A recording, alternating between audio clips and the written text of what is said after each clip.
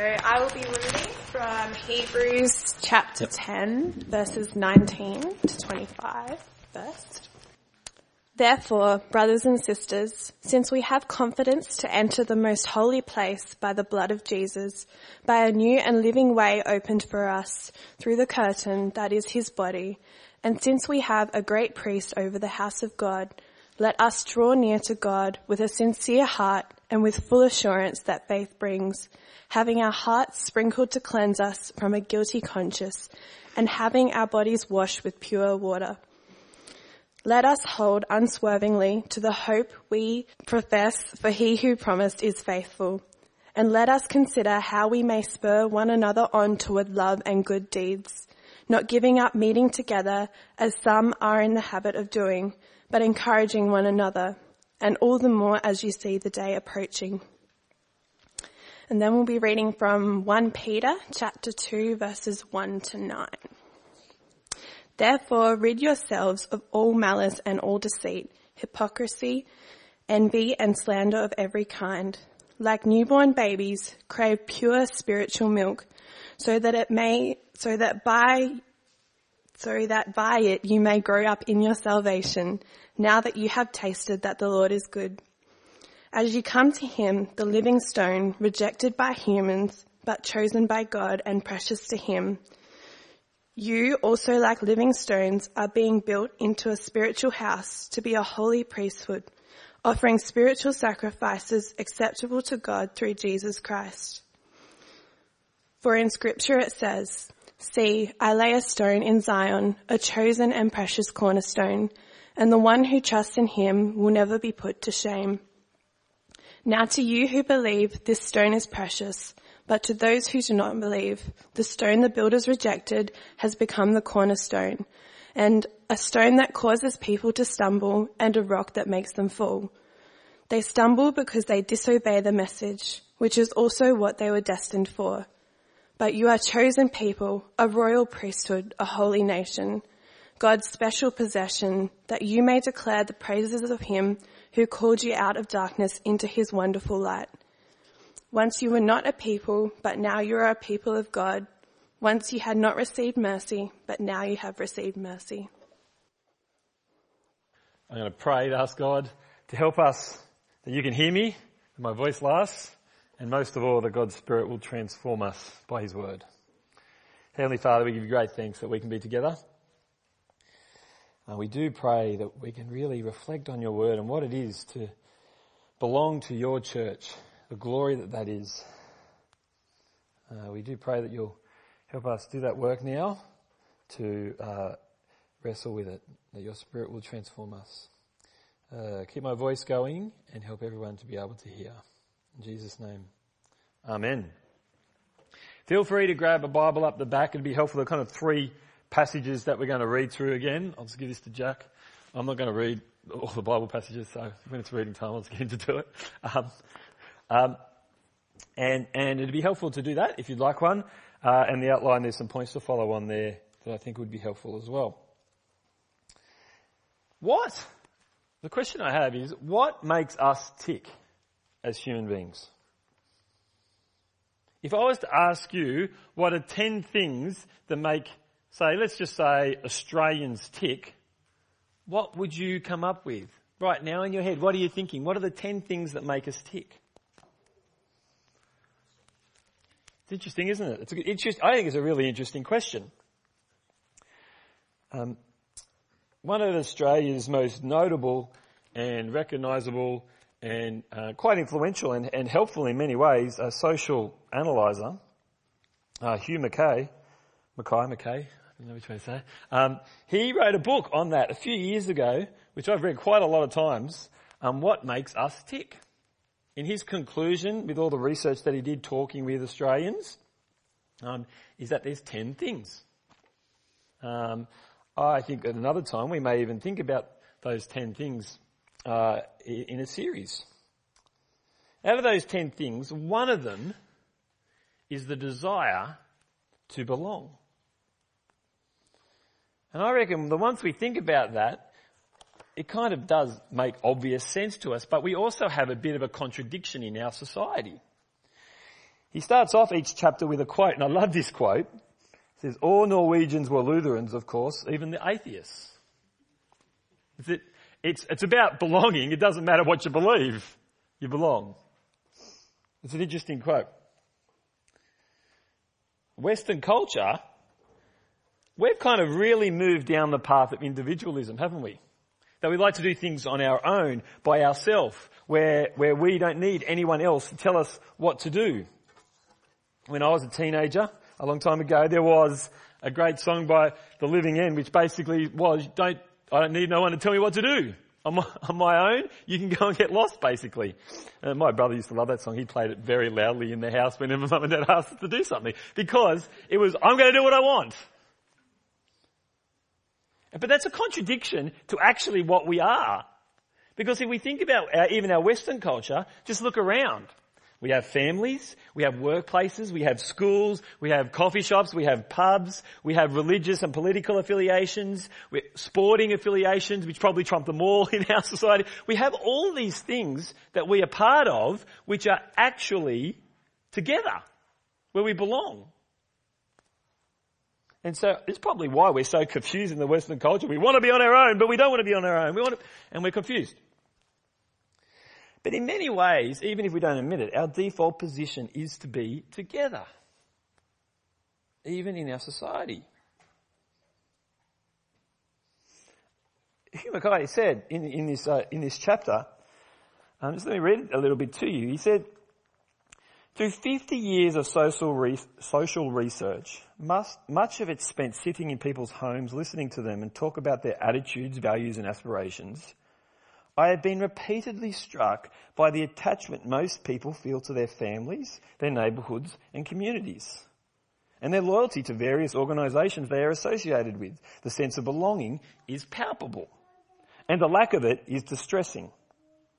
To those experiencing loneliness or social exclusion, for instance, or to recent arrivals who haven't yet made the sort of connections that help us feel we belong to a neighbourhood, a city or even a country. His conclusion in that book is that we have all these different ways that we want to belong because we had that desire. The conclusion that Hugh doesn't make, that I think that we see in the scriptures, is that is an innate desire because we are made by God to belong to him together. And that's what we're thinking about today, belonging to a church. See, not everyone feels that over need and they like to be more individualistic, but the call to belong together as God's people is overwhelming. But when it comes to Christianity, even in my 10 or so years as a pastor, I see it time and time again, people thinking, I can do it on my own. They've got all their other areas there where they want to belong, their sporting clubs and their families and things. But when it comes to Christianity, I'll just do that on my own. That classic question is, do I need to go to church to be a Christian? That's the completely wrong question. Many people would say, after all, becoming a Christian is a personal moment between me and God. And that's true. How do we think about belonging to church? For some, that attitude is because they're more individualistic, whether it's because of they're in denial of their need to belong, whether it's their personality traits or it's cultural. They have those feelings. And then there are others who are desperate to belong. This discipleship series is not just something we decided to do in personal quiet times. But just figure it out yourself. Oh, that would be good too. This discipleship series we're doing in our community groups, we're doing together as God's people, because of this topic today, we belong together. We think about it together. And so what I want to do today is consider what that kind of looks like. And really 3 ideas from the scriptures, not all encompassing, but 3 ideas from the scriptures that show us why we belong and what that looks like. And then I've got 6 kind of practical ways that all the practical things hang off those ideas. So I'm not providing some kind of deep exposition on what church is and the theology of church. When I'm talking about church, I'm talking about God's people gathering together and all that contains. That will be for another day. But I want us to consider the belonging together as God's people and why it's good and why we should be absolutely passionate about it if we follow Jesus. So let's kick it off with the first point. God's plan for you. Let's go to Hebrews 10 that I skipped over in the time of communion together. And Jack, can you read to us, if you've got your Bibles open up to chapter 10 verses 19 to 25. And read that for us again, which we had read as well. Therefore, brothers and sisters, since we have confidence to enter the most holy place by the blood of Jesus, by a new and living way opened for us through the curtain that is his body, and since we have a great priest over the house of God, let us draw near to God with a sincere heart and with the full assurance that faith brings, having our hearts sprinkled to cleanse us from a guilty conscience and having our bodies washed with pure water. Let us hold unswervingly to the hope we profess, for he who promised is faithful. And let us consider how we may spur one another on toward love and good deeds, not giving up meeting together as some are in the habit of doing, but encouraging one another, and all the more as you see the day approaching. Verse 21. We have confidence to go with God because there is a house of God. We have confidence to enter the holy place by Jesus' blood because there's a house of God. That language of house is not, it kind of makes the point in a way, doesn't it? There's a house where people are together. And then we get 22, 23 and 24, let us. And the us is very specific. The let us is we're going forward in this. We are drawing near to God with a sincere heart. We are holding unswervingly to the hope we profess together. It's a lot easier to hold on to something when you're together than when you're by yourself. And then verse 24, let us consider. So you're thinking about it, you're not just doing it, you're actually wanting to make it intentional and helpful. Consider how we may spur one another on toward love and good deeds. See, belonging to church is because following Jesus involves let us. And we do it with thought and intention. We consider, we don't just go, okay, I'll do that because that's what I've got to do. We consider how we spur one another on. Another way of saying that is we consider how we build others up, how we help each other. Spur one another on by yourself. How can you do that? It's actually not possible, is it? Let me ask you, not a rhetorical question, what activities do you like doing? Yell some out. Fishing. What else? That one you can do by yourself quite easily. What else? Sleeping, yes, Alex, you can sleep by, that's right. Yep. Supporting your wife. Yeah, good. That's 2 people involved in that one. Thank you, Jason. Excellent. Wow. 1 out of 3. Yep. Other activities we like doing? Sport. What sort of sport, Shannon, would you choose? You need someone on the other side of the net, don't you? Excellent. What else? What other activities? Music. Yeah, it's much better when you actually have a band, or even if you're by yourself, you need someone to put it all together for you and help you. You can't just do it all by yourself. You need someone to help you get it all sorted as you go. You need the sound guys. You even want to include the sound guys, right? Don't you, musicians? You do. That's right. They make you sound good. Lots of things and activities we do together because we enjoy it. I'd even argue fishing, there are good times to do that with others. It's like golf. I love going out by myself, I tell you. I'm just in my happy place when there's no one else on the golf course. If I can see no one and you're on the golf course, that's a happy place. But I also love playing with my buddies, love playing with Peter when I play Peter, and my mate Greg I play with. I love doing that.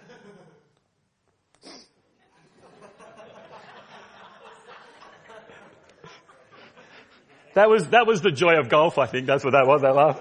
Good on you, Daniel. But what we see here is that you're doing it together to spur one another on. Daniel, can you just flick up to there should be the slide there's a picture in between the 2 discipleship images, if we can get there. There we go. That was yesterday at Grace Conference. Rhiannon took a photo of everyone at Grace Conference. There's 16 women there. Meredith's not there because she was organising it, one of the organisers. But all the women there, and they had 16, the men had 14. So, next year, guys, we've got to be the women. Because everything needs to be a competition, right? But so we had 30 people go to Grace and Men's Convention, which is fantastic. But all those women there of all different ages, building each other up and supporting one another. It was a joy to have Emily come home buzzing about how she got to spend time with the young adults and the older people and going to a seminar about stuff that was relevant to her, and the others building each other up and having that time. That's a great thing. It wouldn't work if there was just one person at the conference. If Sue Harrington, the speaker, was the only person there, don't think there was much love and good deeds spurring one another on consideration. Thanks, Daniel. You can go next slide. The thing is, what we see is that even back then, there were people giving up meeting together. Some are in the habit of doing. It's really interesting language. Some were doing it and kind of drift away from it, and it becomes a bit of a habit. It's very easy to get out of a pattern and a habit and to spur one, and then all of a sudden it's not something you really have a passion for. That's really easy, isn't it? No matter whatever you're doing. What I love at Grove is we've got so many shift workers and we're able to, as best we can, accommodate you. And so all the shift workers come whenever they can, because it's really hard when you've got that kind of work. But it's great to see that commitment and not getting out of the habit. Oh, well, we didn't go that week because I wasn't working. That's a joy to see that we can manage difficult life situations. And we encourage one another because of what's coming. That's the first reason. I reckon that's probably it. That one on its own could be enough, right? Did we have Ephesians read earlier? No, we didn't. That's good, because we're going to read it now. Jack, can you read Ephesians chapter 4, verses 7 to 13 for us? Sure. But to each one of us, grace has been given as Christ apportioned it. This is why it says, when he ascended on high, he took many captives and gave gifts to his people. What does he ascended mean, except that he also descended to the lower earthly regions? He who descended is the very one who ascended higher than all the heavens, in order to fill the whole universe. So Christ himself gave the apostles, the prophets, the evangelists, the pastors and teachers to equip his people for works of service, so that the body of Christ may be built up until we all reach unity in the faith and in the knowledge of the Son of God and become mature, attaining to the whole measure of the fullness of Christ. Thanks, Jack. What we're seeing there is that God, and early in Ephesians, Jesus is the head of the church, right? Jesus is their head, and then we've got all these people equipped to do all these things. And we're not going to talk onto the great conversation that we have about spiritual gifts and the gifts and how that all works and everything. I want us to see quite clearly, second point, none of us are the complete package. All right? You're not God's gift to the rest of the church on your own. All right? We are all God's gift to each other, doing it together, because we have different body parts. And so in 1 Corinthians 12, can you flick there, Jack? I don't know if I told you that one. Sorry about that. 1 Corinthians 12, we get a little snippet of that. I'd love to just go through all of these details, but I just want to show you one point specifically. It's in the context of Paul trying to help see a very messed up and mixed up church, that they need to be unified by God's Spirit in Christ. And then he gives a really great illustration that I think is so cool. 1 Corinthians 12 to, let's read the whole thing, 25, up to 25. Thanks, Jack. Yeah. Just as a body, though one, has many parts, but all its many parts form one body, so it is with Christ. For we were all baptized by one Spirit, so as to form one body, whether Jews or Gentiles, slave or free, and we were all given the one Spirit to drink. Even so, the body is not made up of one part, but of many. Now, if the foot should say, because I am not a hand, I do not belong to the body, it would not for that reason stop being part of the body. And if the ear should say, because I am not an eye, I do not belong to the body, it would not for that reason stop being part of the body. If the whole body were an eye, where would the sense of hearing be? If the whole body were an ear, where would the sense of smell be? But in fact, God has placed the parts in the body, every one of them, just as he wanted them to be. If they were all one part, where would the body be? As it is, there are many parts but one body. The eye cannot say to the hand, I don't need you, and the head cannot say to the feet, I don't need you. On the contrary, those parts of the body that seem to be weaker are indispensable, and the parts that we think are less honourable we treat with special honour, and the parts that are unpresentable are treated with special modesty. That's a great passage. There is one body. It has many parts. God is right at the heart of it. There is one God, one Spirit, one body. Verse 14, even so the body is not made up of one part, but many. Now the point is, in this simple and obvious illustration that we can gloss over it, I think really so many problems that happen in churches are because we forget this. The idea that a foot cannot do the role of an ear. Right? An eye cannot do the role of a tongue. But they both are needed to function for a body. That's essentially what he's trying to tell the Corinthians, to say, guys, stop going out on your own and trying to do it all and dividing yourselves when each one of you contributes to the whole. There are not multiple bodies going around that are the complete package. There is one body, Jesus is the head, and you all have this valuable role in it, whatever that may be, to contribute. It's a beautifully clear illustration. And it is profoundly helpful for a church to hold it dearly. Verse 21, the eye cannot say to the hand, I do not need you. And the head cannot say to the feet, I do not need you. If you look to the person next to you, what Jesus is saying is, in church, I need you. The person that you haven't met yet at Grove, you need. That all these chairs that aren't filled yet, when those people come and sit in those chairs, we need them. And for them to be part of the body. Does that point kind of really helpful, make sense? I think Paul's really helping them see how Jesus is the head of that church. And it's something the church throughout the generations needs to keep on reminding itself. Okay, so we've got our first point. What was that first point? Remind me. Let us. Yep, we do it together. Second point, we're not the complete package. Third point, we are to be part of now what our future will be. Jack, can you just read verse 1 Peter 2, verse 9 and 10, please? But you are a chosen people, a royal priesthood, a holy nation, God's special possession, that you may declare the praises of him who called you out of darkness into his wonderful light. Once you were not a people, but now you are the people of God. Once you had not received mercy, but now you have received mercy.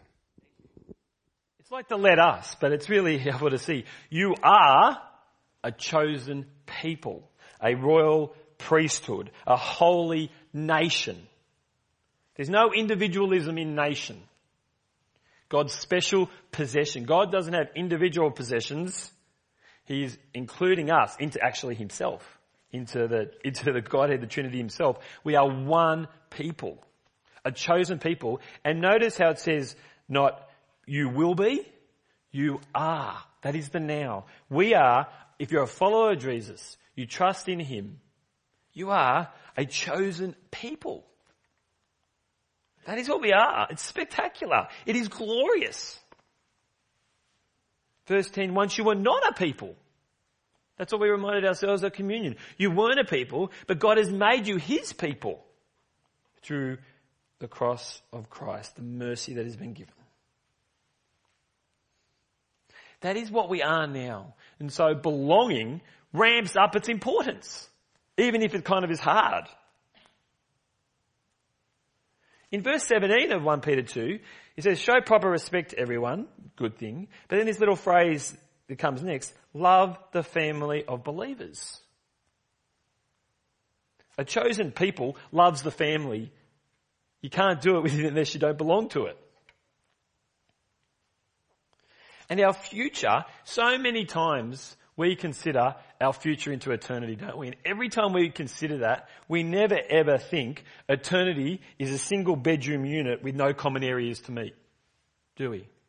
We think of our eternity like we did in the Revelation series. All of the people around the throne worshipping God. We talk about being made alive in Christ in the heavenly realms. We think of heaven as a banquet together. That is the now. Seeing our future. Disciples of Jesus are always a people. And you can't be a people and reject the people because you never want to be with them. So there are kind of three principles that I think are very helpful for us to hold on to that we see in the scriptures about belonging to church. What I want to do is, I think I said 5, I've got 6, I've snuck another one in there. I'm going to say a little kind of quote by other people or ones I've made up myself, and I want us to think about why is that a helpful practical quote. The first one, the first practical way we can belong to church, and all of these need to hang off those 3 passages, I think. I think they do. The first thing I need to learn about church is it's not about me. Why is that helpful? Because I think we're still on this side of heaven, and our sinful hearts and our desire to be recognised, and we do make it about us. It's very helpful for me as your pastor to remember that time and time again, because I'm up the front and it becomes very easily something that I can make it all about me. And that's hard when you're any kind of leadership. It's Jesus first, the people second. If everyone thinks like that though, what does that mean for you? Every other person is thinking about the other person. What's that mean? That's better for you than you thinking about yourself being number one. The body analogy is very helpful, isn't it? It's not about me because there's other parts of the body. It's about being other person centered. God teaches us this by who he is himself. The head, Jesus, and his relationship to the Father and the Spirit show us this. And that's what we're going to do a bit later on in this series when we talk about loving in service. We're going to see how service is completely about the other person. The first thing I need to learn about church is it's not about me. Write that down and keep telling yourself that, and you will grow in your godliness and you'll actually build up God's people. The second thought, following Jesus involves others following him with me. Is that obvious? I hope it is. It's if we are a people, we follow together.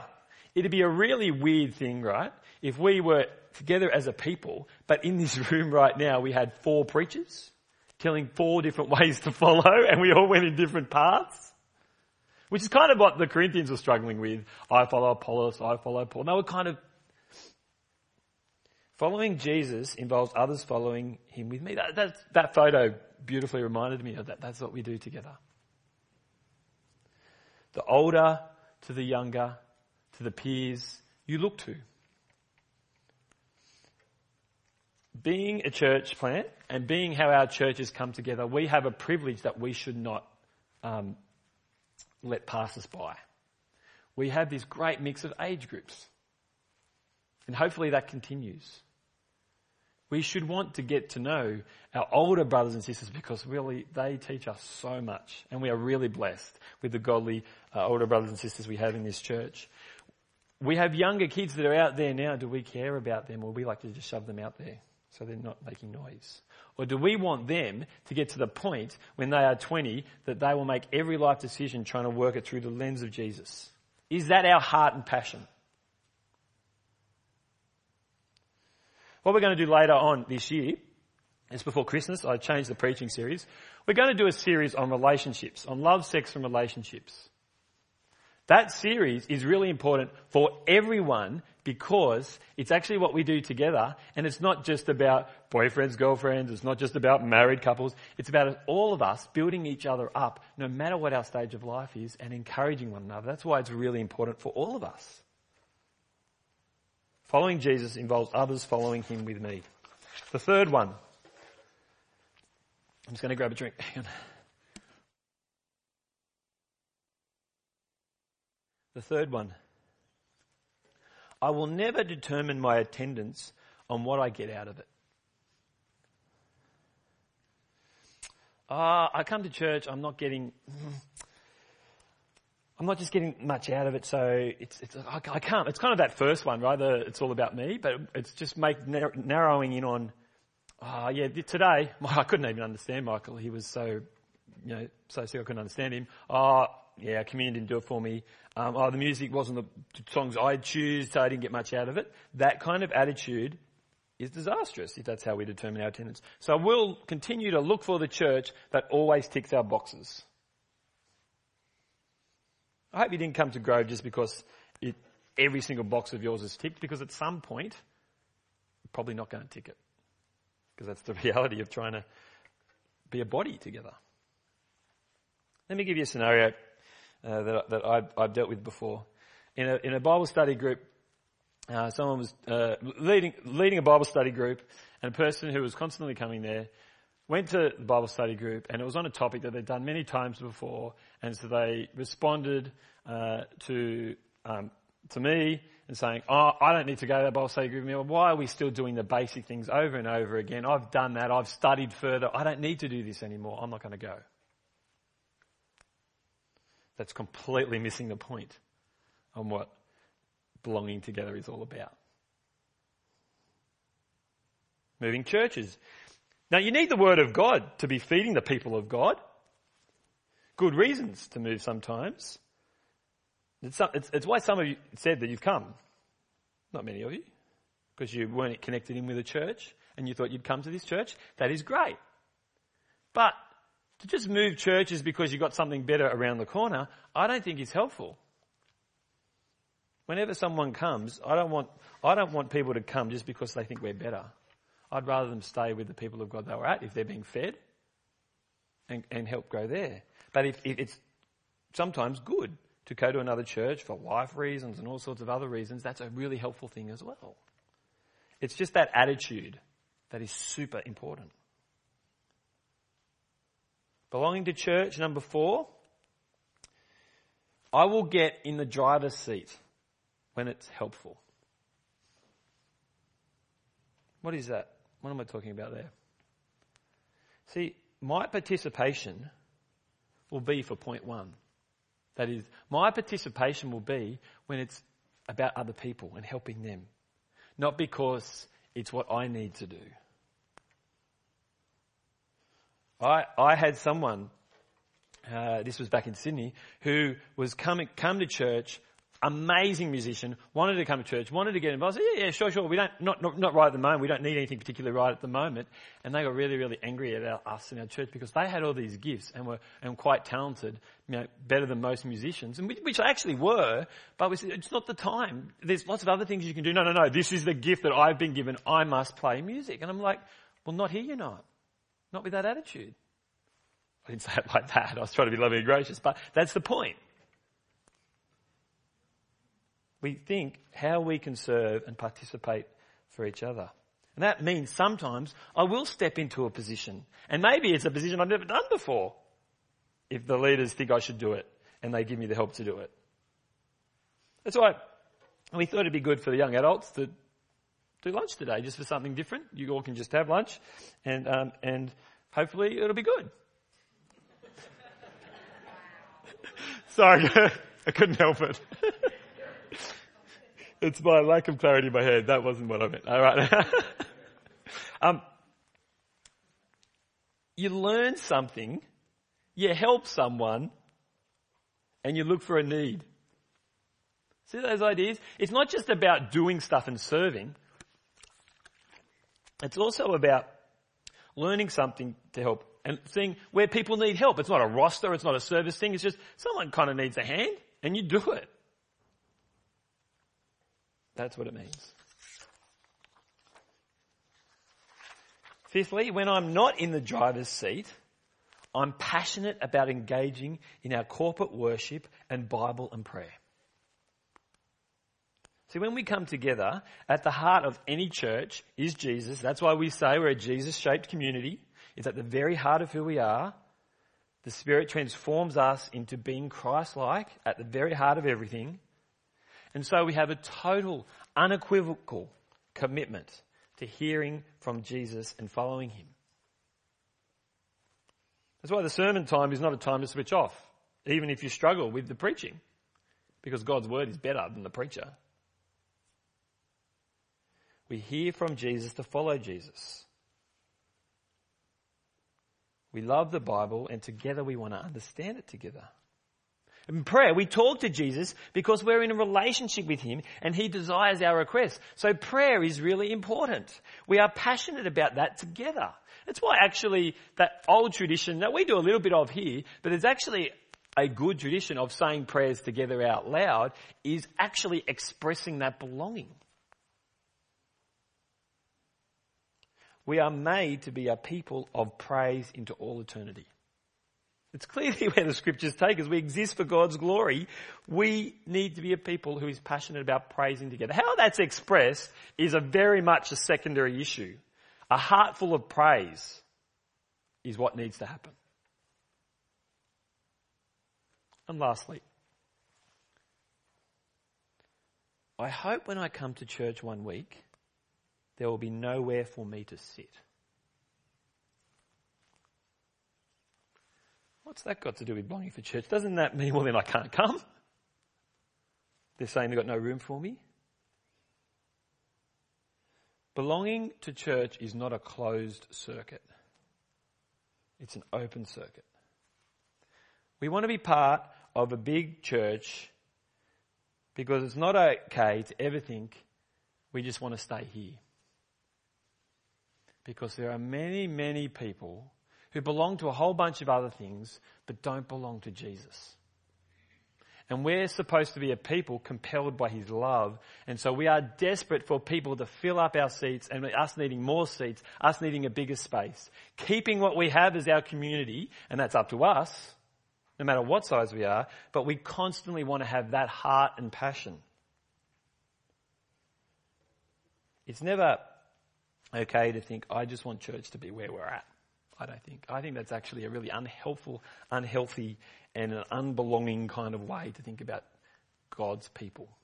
Because his whole act of the Bible, one way of seeing the whole story of the Bible, is God gathering his people. The gathering has not finished yet. It finishes when Jesus returns. Do we want to not be part of that gathering, or do we want to be passionate about part of that gathering? We're ambassadors for Christ. We're passionate about it. Belonging to church is a fabulous thing. You know, I just thought of one thing that I want to conclude on. That I didn't have anything in my notes, but that's all a rosy picture, isn't it? And it sounds really good on paper. But brothers and sisters, we're still struggling. We still confess our sins of communion because we get it wrong sometimes. And that means belonging together, like any family, we have fights.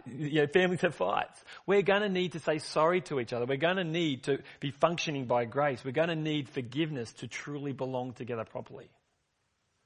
And no matter what happens, big disasters that happen in our church, the grieving that many of us are actually facing now and that all of us collectively are doing with physical heartache, we do together. If someone breaks our heart, we seek restoration. If I let you down, I confess my sin to you and I ask for forgiveness. We can always go forward as God's people if we don't think we're perfect. We continually come back to grace and we take on those principles that we thought about today. We've got a long way to go. We can grow more and more as we do that. Let's pray that we'll truly love being a church that belongs as God's people. Heavenly Father, we give you thanks that you are making us, you've made us into a holy nation, a royal priesthood, your people. Help us to truly please you in our life together. And as others come, help them to see we want them just as dearly to belong to this church in Christ as we do. In Jesus' glorious and powerful name we pray. Amen.